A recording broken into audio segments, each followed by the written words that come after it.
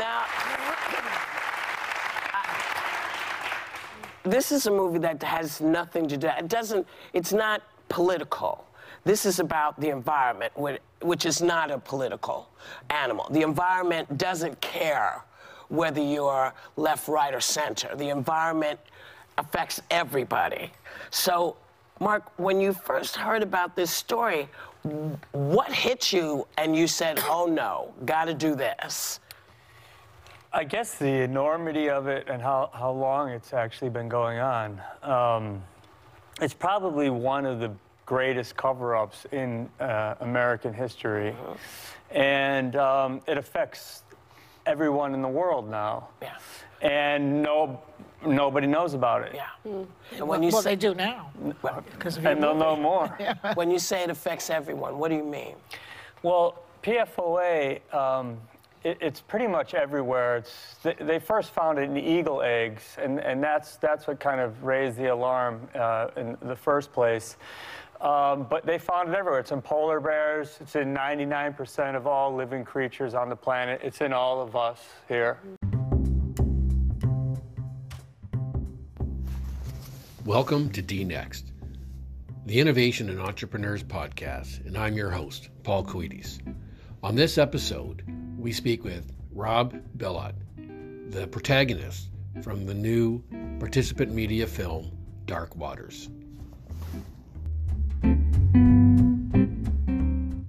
You knew. Still, you did nothing.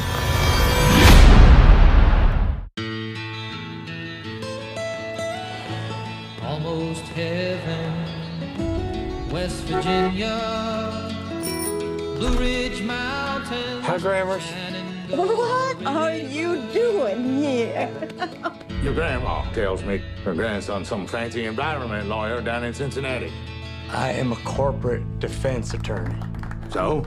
I defend chemical companies. Well, now you can defend me.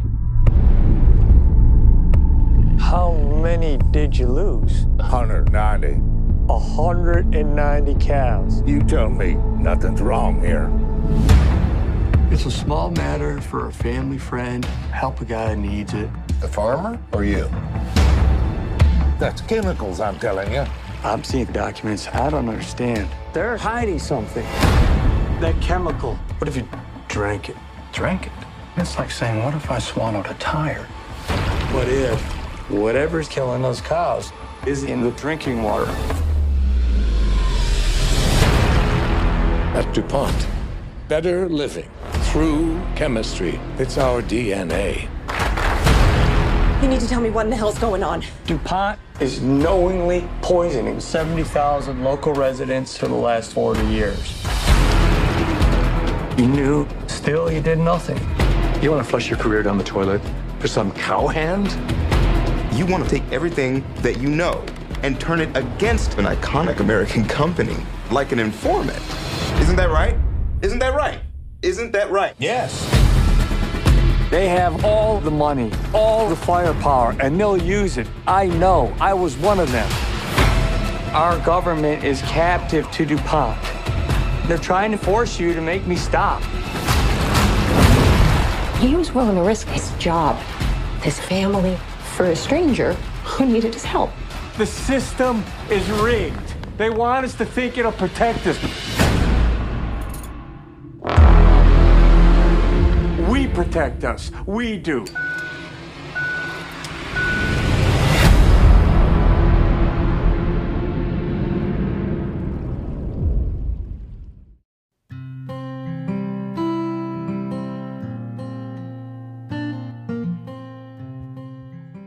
Rob Bilott, thank you very much for joining us for DNext. It's an honor to have you with us. We know how busy you are. Oh, thanks so much for having me. This is a really big topic, I think, made more popular, obviously, for the magic of Hollywood and all that it can do on the good side of the equation. My question is, are you surprised by the reaction this story has had? Is there a new consumer spirit of rebellion in the air? You know, it has been surprising for me to see the reaction as the movie Dark Waters has rolled out.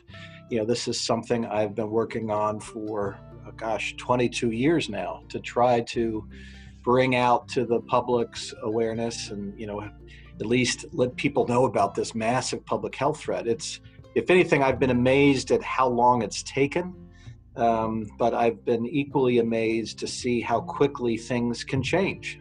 Just within the last year or so, since the movie came out and the documentary and my book, you know, there's been an incredible amount of change in things. I think we can all be very cautiously optimistic that things will actually be having some significant changes here coming soon. So it's a complicated situation in many ways. Can you perhaps summarize for us the status of where things are at right now? Sure. You know, it's taken about, as I mentioned, about 22 years to get this story out about the threat to all of us from one of these chemicals that are in this big family of man-made toxins known as forever chemicals, or per and polyfluoroalkylated substances, PFAS. And you know, for many years we were trying to get information out about just one of them, PFOA, and the health threat that was posed by that particular chemical. And now, as we're finally seeing that information come out to the wider public, you know, we're seeing steps being taken to try to finally regulate, restrict, and in some places even ban this chemical internationally. And what we've been seeing happen as that information's rolled out, we're starting to learn that this is just, this one chemical is joined by hundreds, if not thousands, of chemicals in that PFAS forever chemical family that are turning up in our air, in our water, in our soil, in our blood, all over the planet. And people are beginning to realize, I think, the scope and magnitude of this contamination problem. You've got this stuff all over the entire world, in virtually every person on the planet. And it's not just one, but, you know, hundreds, if not thousands of these chemicals out there. I think people are just now realizing the scope of the problem, how serious it is, and what we really need to be doing to stop it, and that we can. I think that's one of the really encouraging things about watching this story come out, and after people have seen the film, you know, to realize that you know, people can stand up, speak out, and change can happen from getting this kind of information out there to people. So just to be clear, these chemicals they exist in products that are for sale right now that we can go and buy at the grocery store, the shopping centers, etc. That's right. That's right. These chemicals have been used over the last 50 to 75 years in just a huge variety of consumer products. You know, it's not just Teflon or nonstick coatings, but these chemicals in this family of chemicals have been used in stain-resistant, waterproof clothing, carpeting, fast food wrappers and packaging, you know, wire coatings, firefighting foams, you name it. And you know, because of all those different uses, over the years, this stuff has managed to get out to virtually every corner of the globe. And it's still there. And although we finally are starting to realize the problems related to one of these, the focus of the film and the book and the documentary, PFOA, what's happened as we start to phase that one out and finally restrict that one, the companies have moved to simply tweak the chemical a bit, change it just slightly, call it something new, and it goes out into our market. And these new chemicals get out into our air, our water, and into our blood. And so it's, unfortunately, these things are still out there. And even as companies have started to move away from some of these chemicals in this chemical family, a lot of those products are still there. They're still on the shelves. They're still in our clothing. They're still in the firefighting foam that's sitting in firehouses and airports all over the world. So simply switching away from making it hasn't eliminated this stuff. When these chemicals get out into our environment, they stay there virtually forever. You know, that's why they're nicknamed forever chemicals. they don't break down in natural conditions. So all of this stuff that's been used over the last 50 to 70 years is pretty much still out there until we get rid of it. And it's in these products that are now in landfills and in our homes. And unfortunately, this stuff is all still out there. So it occurs to me that, first of all, I'm just shocked that this is even a thing that's happening, and that it's really, for the most part, taken the power of a dramatic Hollywood film maybe to bring this to public consciousness, your book and documentary notwithstanding.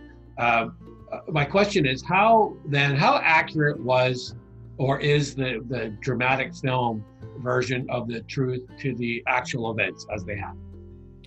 You know, I think they did a fantastic job, frankly, in taking, this story and what transpired over 20 to 22 years and bringing it out as accurately, as you can in a 2-hour film. They did a tremendous job. And the folks that were involved, from Mark Ruffalo, who was not only the actor but producer, and the folks at Participant, the director Todd Haynes, they were all incredibly focused and passionate about making sure it was done correctly and stuck to the truth, stuck to the facts.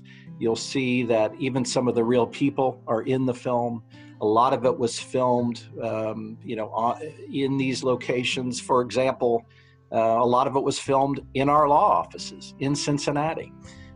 So I think they did a tremendous job in sticking to what actually transpired and what the real impact was on the real people in these communities who had to live through this.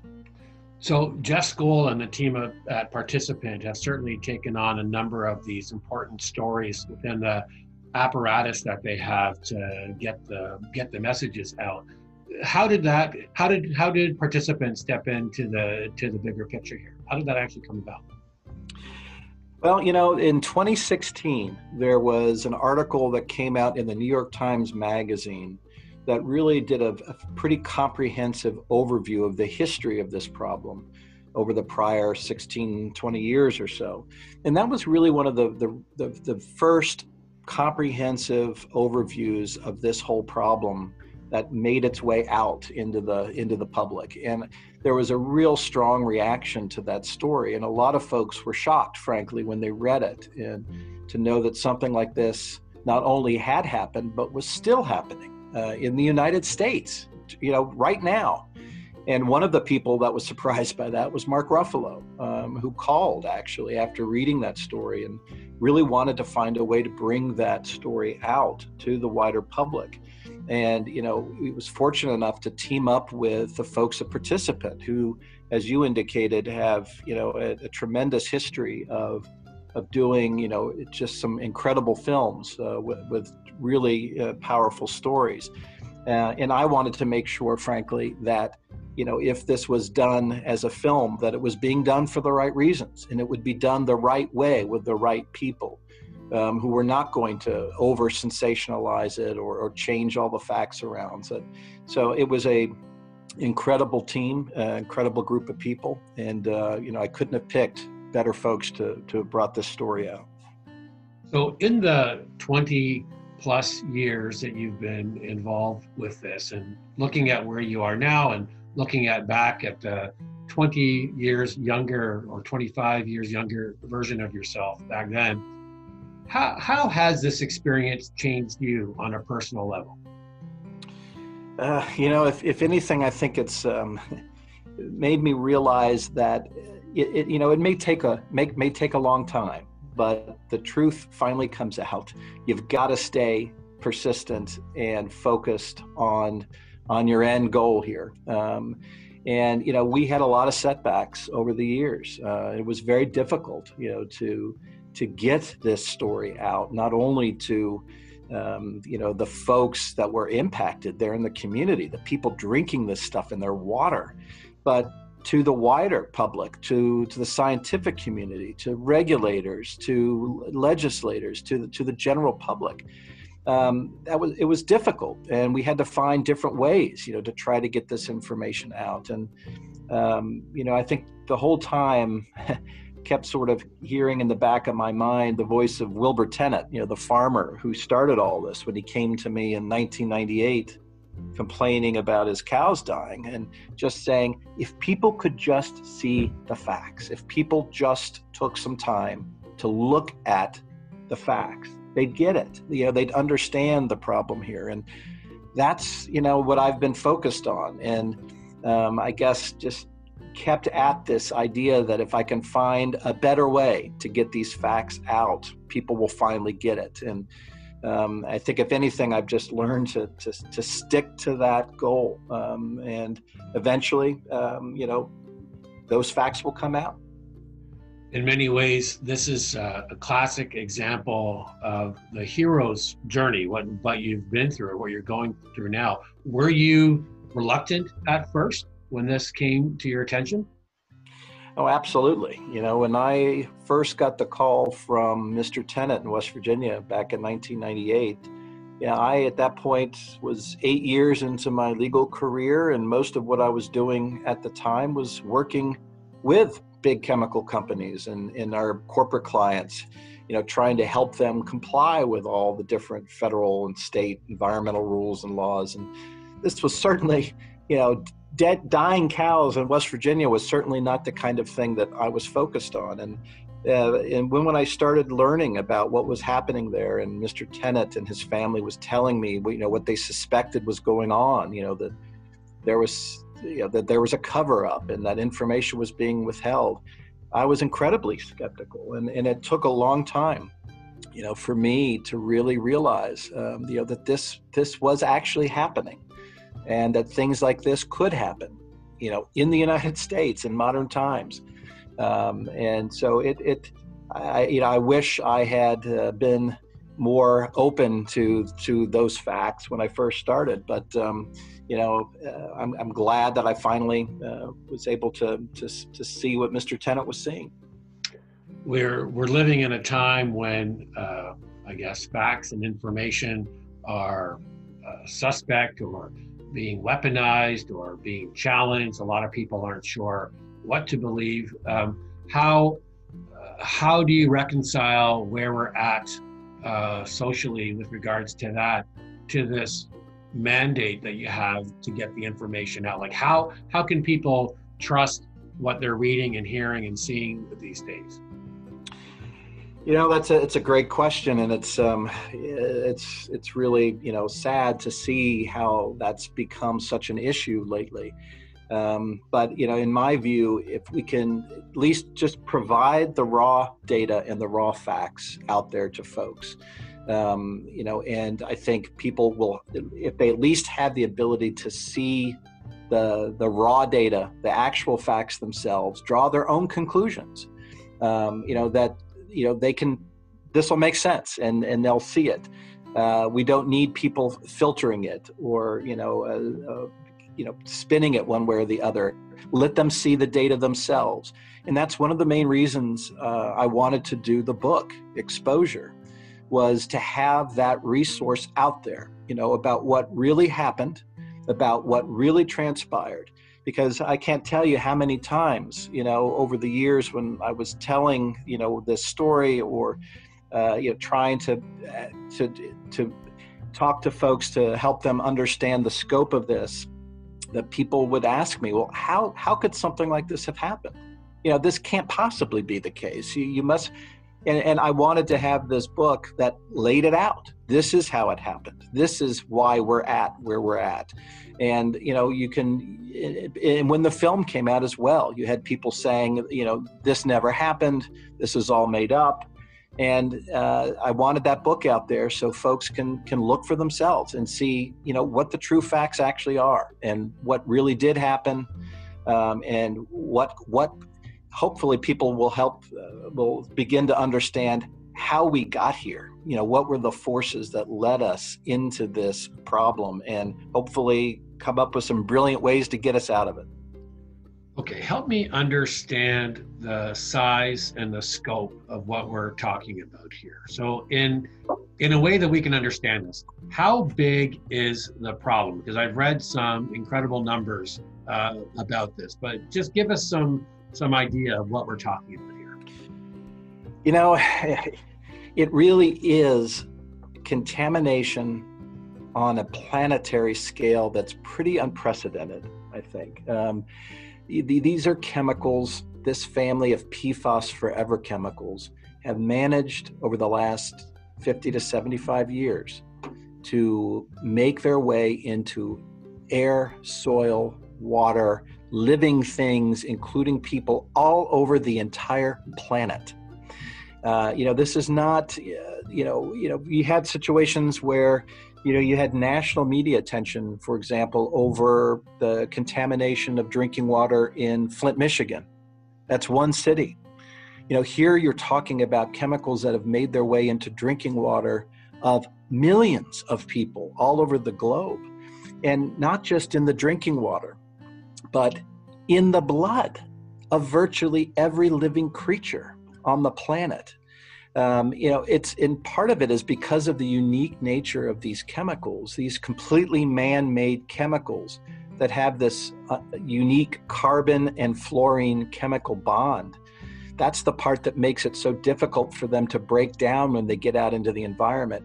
And it also makes it difficult for living things to get rid of them. We're all exposed to lots and lots of chemicals every day. And fortunately, our bodies are pretty well equipped to get rid of a lot of them.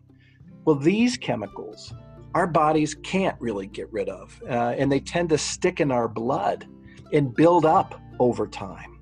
So even if you're exposed to the tiniest amount of this stuff from your water or from the air or from products that you're exposed to or food, that stays in you and builds up to the point where now, after this stuff has been unleashed onto all of us without us even knowing about it over the last, who knows how many decades here, it's now at the point where virtually every human on the planet has this stuff in their blood, and babies are born with these chemicals in their blood at birth because it's passed from the mother to the baby. So even polar bears in the Arctic, we're finding this stuff in their blood. The chemicals are being found in polar Arctic ice. So this stuff gets up in the air and then moves with the clouds and with rain all over the planet. So it's really contamination of not only in the environment, but of living things, including people, on pretty much an unprecedented global scale. Which is why I think people are surprised when they find out that this has happened, because you sit back and you think, how can something like this happen? And it's sort of a perfect storm of problems with not only our regulatory systems, but with the way in which we handle science, with the way in which our legal systems are set up, the legislative systems. All of it sort of led to this perfect storm of planetary contamination.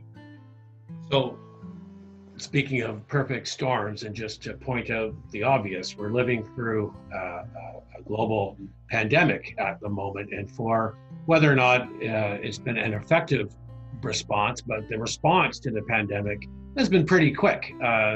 World governments and all of the organizations and institutions attached to that have organized and responded fairly quickly. It sounds like what you're talking about is just as devastating, and yet it's been how many years? How do you reconcile this? Yeah, and this is something that isn't necessarily disconnected even from the pandemic. Some of the most recent research on these PFAS chemicals, scientists have become very concerned because they tend to have this ability to impact our immune systems. And potentially, they've even been linked with possibly decreasing effectiveness of vaccines, certain of these chemicals. So there's real concern about having chemicals like this that have that effect out there when we're all trying to deal with the pandemic right now.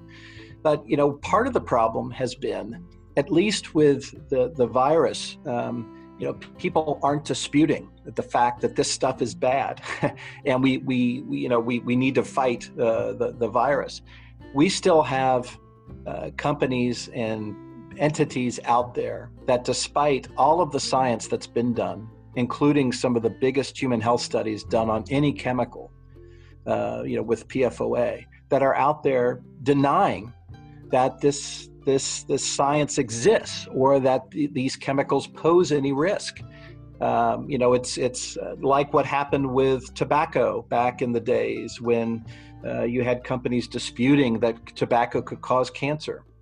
We're seeing the same thing here with, even though studies have been done and, massive human studies, you see this in the film, the 70,000 people in West Virginia and Ohio that came forward and through 7 years of multiple different studies, were able to give data that independent scientists were able to confirm, that these chemicals were linked with disease, including cancer. We still have people out there, very, very adamantly disputing and denying that science exists. So that's part of the problem and part of the reason it's so important to get this information out to people, so that people can see what the actual facts are, what the science really is, and can decide for themselves, and at least take steps to try to protect themselves. I recently did an episode or a masterclass on the roots of the slave trade. Most people are ignorant of the details and the origins of this 400-year-long, for the most part, ordeal that really drove a lot of modern wealth accumulation in the modern economy. Any similarities here? I mean, are we partly responsible by buying these products in ignorance? Well, that's been part of the problem for so many years, is these chemicals have been, used in all of these different products for so many years. A lot of the companies that were actually, buying these chemicals and putting them into their products didn't even know, that those chemicals were there in a lot of cases. But most of us out there in the consuming public had absolutely no idea these chemicals were in these products, or that we were even being exposed. We had no ability to make choices, to protect ourselves, to do anything to move away from them. And it's only been relatively recently that people have even become to understand that this exposure is even out there and that these products may have these chemicals. So one of the things we've been trying to do recently is get information out to the public about which companies have used these in the past, which companies are moving away from these chemicals, so that people can actually start to hopefully make some choices. But when you withhold that information and you cover it up for so many years, it's very difficult, for people to be able to accept, that this has happened. It's almost as if, well, how could that possibly have happened? This has been going on for so many years that, somebody would have done something about this if that was really the case. Even in the U.S., I think most people just assume, when they turn that tap on, well, somebody is making sure there's nothing in that water that's going to be an issue. And I think if anything, this case has really highlighted, that's not necessarily the case. Each of us have to stand up and actually figure out, what's going into our water, what we're being exposed to. And it's not an easy task. With the rollout of the film Dark Waters, there was a coalition formed called FightForeverChemicals.com, that where these different organizations and groups have gotten together to try to make resources available to people to tell them, which products these things were used in, who's moving away from them, so that people can at least start to make that choice. And so in that David and Goliath style of confrontation, because let's be honest, most people, average people, don't have the power to necessarily stand up to the larger companies. You use the agent and the apparatus of the law to file the class action suit, which the results of that, maybe you can talk a bit more about the larger sort of implications, apart from just the money and the admitting to the, I guess, to the involvement in it. But what does that class action suit symbolize? Well, I'm hoping that it is inspiring to people to know that we here, at least in the United States, have a legal system where we can go in and actually get things like this fixed. Where, if our regulatory process fails us, if our legislative process is failing, if the scientific world is being manipulated somehow, you still have this ability to go into a court in the United States and get a problem like this addressed. And if anything, I'm hoping, this story shows the power of that, and that we're able to at least address these issues. I mean, this is something, for example, with PFOA, that even to this day, it is not regulated at a federal level. There's no federal drinking water guideline for this chemical. That is still grinding through the federal process. There is still no federal legislation, restricting these chemicals at a federal level in drinking water. That's still being debated back and forth.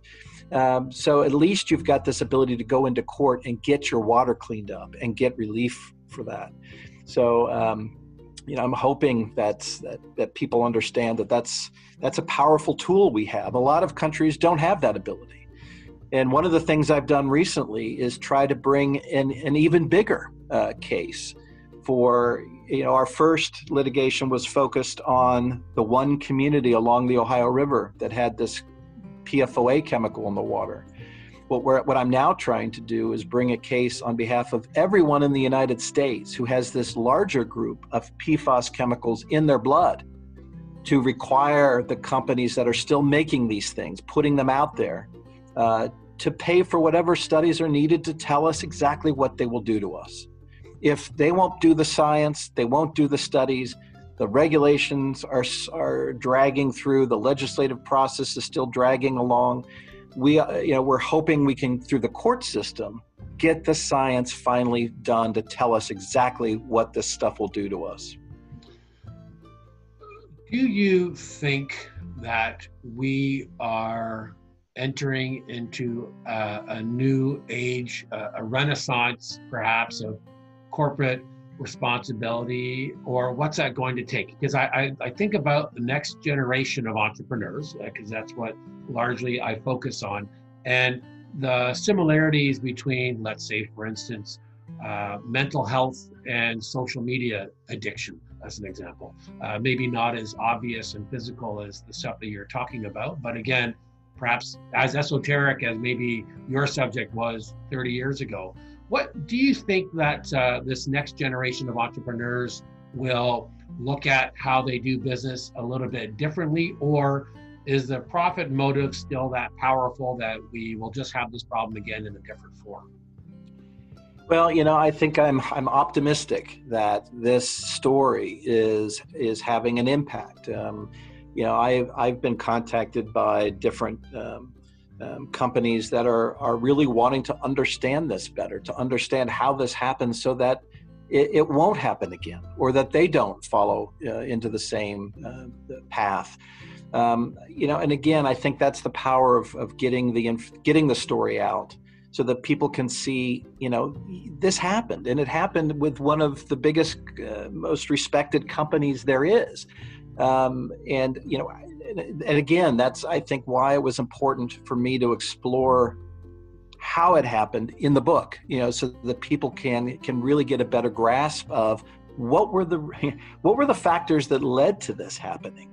And are there ways that we can do things differently so that doesn't keep happening? And I really do see a lot of increased interest now in trying to make sure that these types of issues are highlighted within companies, that people are really focused on these kinds of issues. So I'm cautiously optimistic. Okay, two final questions. One of them is, I guess in many ways these large companies aren't necessarily the evil empire, and there's even reference to this in the film when you see how these large companies fund schools and community centers, and they do some good in the community. Is it a matter of, that much a division? Do you think it's a philosophical mindset on the part of these companies that they will make a profit at any cost, or is it more of a gradual change? And do you feel that these companies do some good? Yeah, it's hard. I think it's difficult, and it's a dangerous thing to try to view that as sort of a monolithic entity. A company's got lots and lots of people, and there are people working at lots of different levels and lots of different functions. And I think what you see even in this story, involving PFOA. You had a company where there was, and again, I really try to highlight this more in the book, where you had division within the company, even between its own scientists and lawyers and business people. They weren't necessarily all on a united front. You had people within the company saying, we shouldn't be doing this. We need to be doing something differently. So I don't think you can necessarily, group everyone together like that. But it's important to see what were the dynamics within these companies that allowed that, that problem to continue. Even when you had people warning the company from within, including their own lawyers, to do things differently. Why did it not happen? So hopefully that'll be the story that people will learn from and be able to do things differently. Okay, so what is next for you on this journey, and what do you think is the most important thing people should know? Well, I'm still working with folks all over the country that are impacted by these chemicals, that are now facing, for example, states or water providers that are trying to figure out, how in the world to get this out of the water and to find the money to clean this stuff up and to hold those responsible, who put this stuff out in the environment. So I'm still working on that. Unfortunately, it's popping up all over. And so the litigation continues. I'm hopeful that we're going to see some steps finally being taken on the federal level to restrict and really start, minimizing these chemicals going forward. I'm hoping that overall, when people step back and look at this story, particularly if they're able to see the film Dark Waters or read the book Exposure or even the documentary Devil We Know, that what they see is the power of an individual and a community coming together, even against what may seem to be the biggest, most insurmountable forces there are. That they can do it, that it just takes one person, like Wilbur Tennant in West Virginia, standing up, saying there's a problem and insisting, that something be done about it. And it can be done. And, just one individual taking those actions or communities coming together, the power of that is incredible. And I'm hoping that's the inspiration people get when they look at this story. Okay, and with that, I will say thank you, and let's keep up the good fight. Thank you, Robert. Thanks so much. Thanks for having me.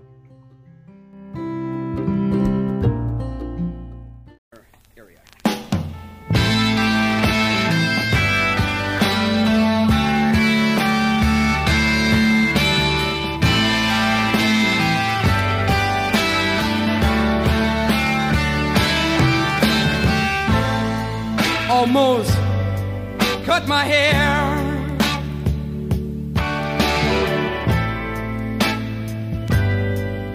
It happened just the other day.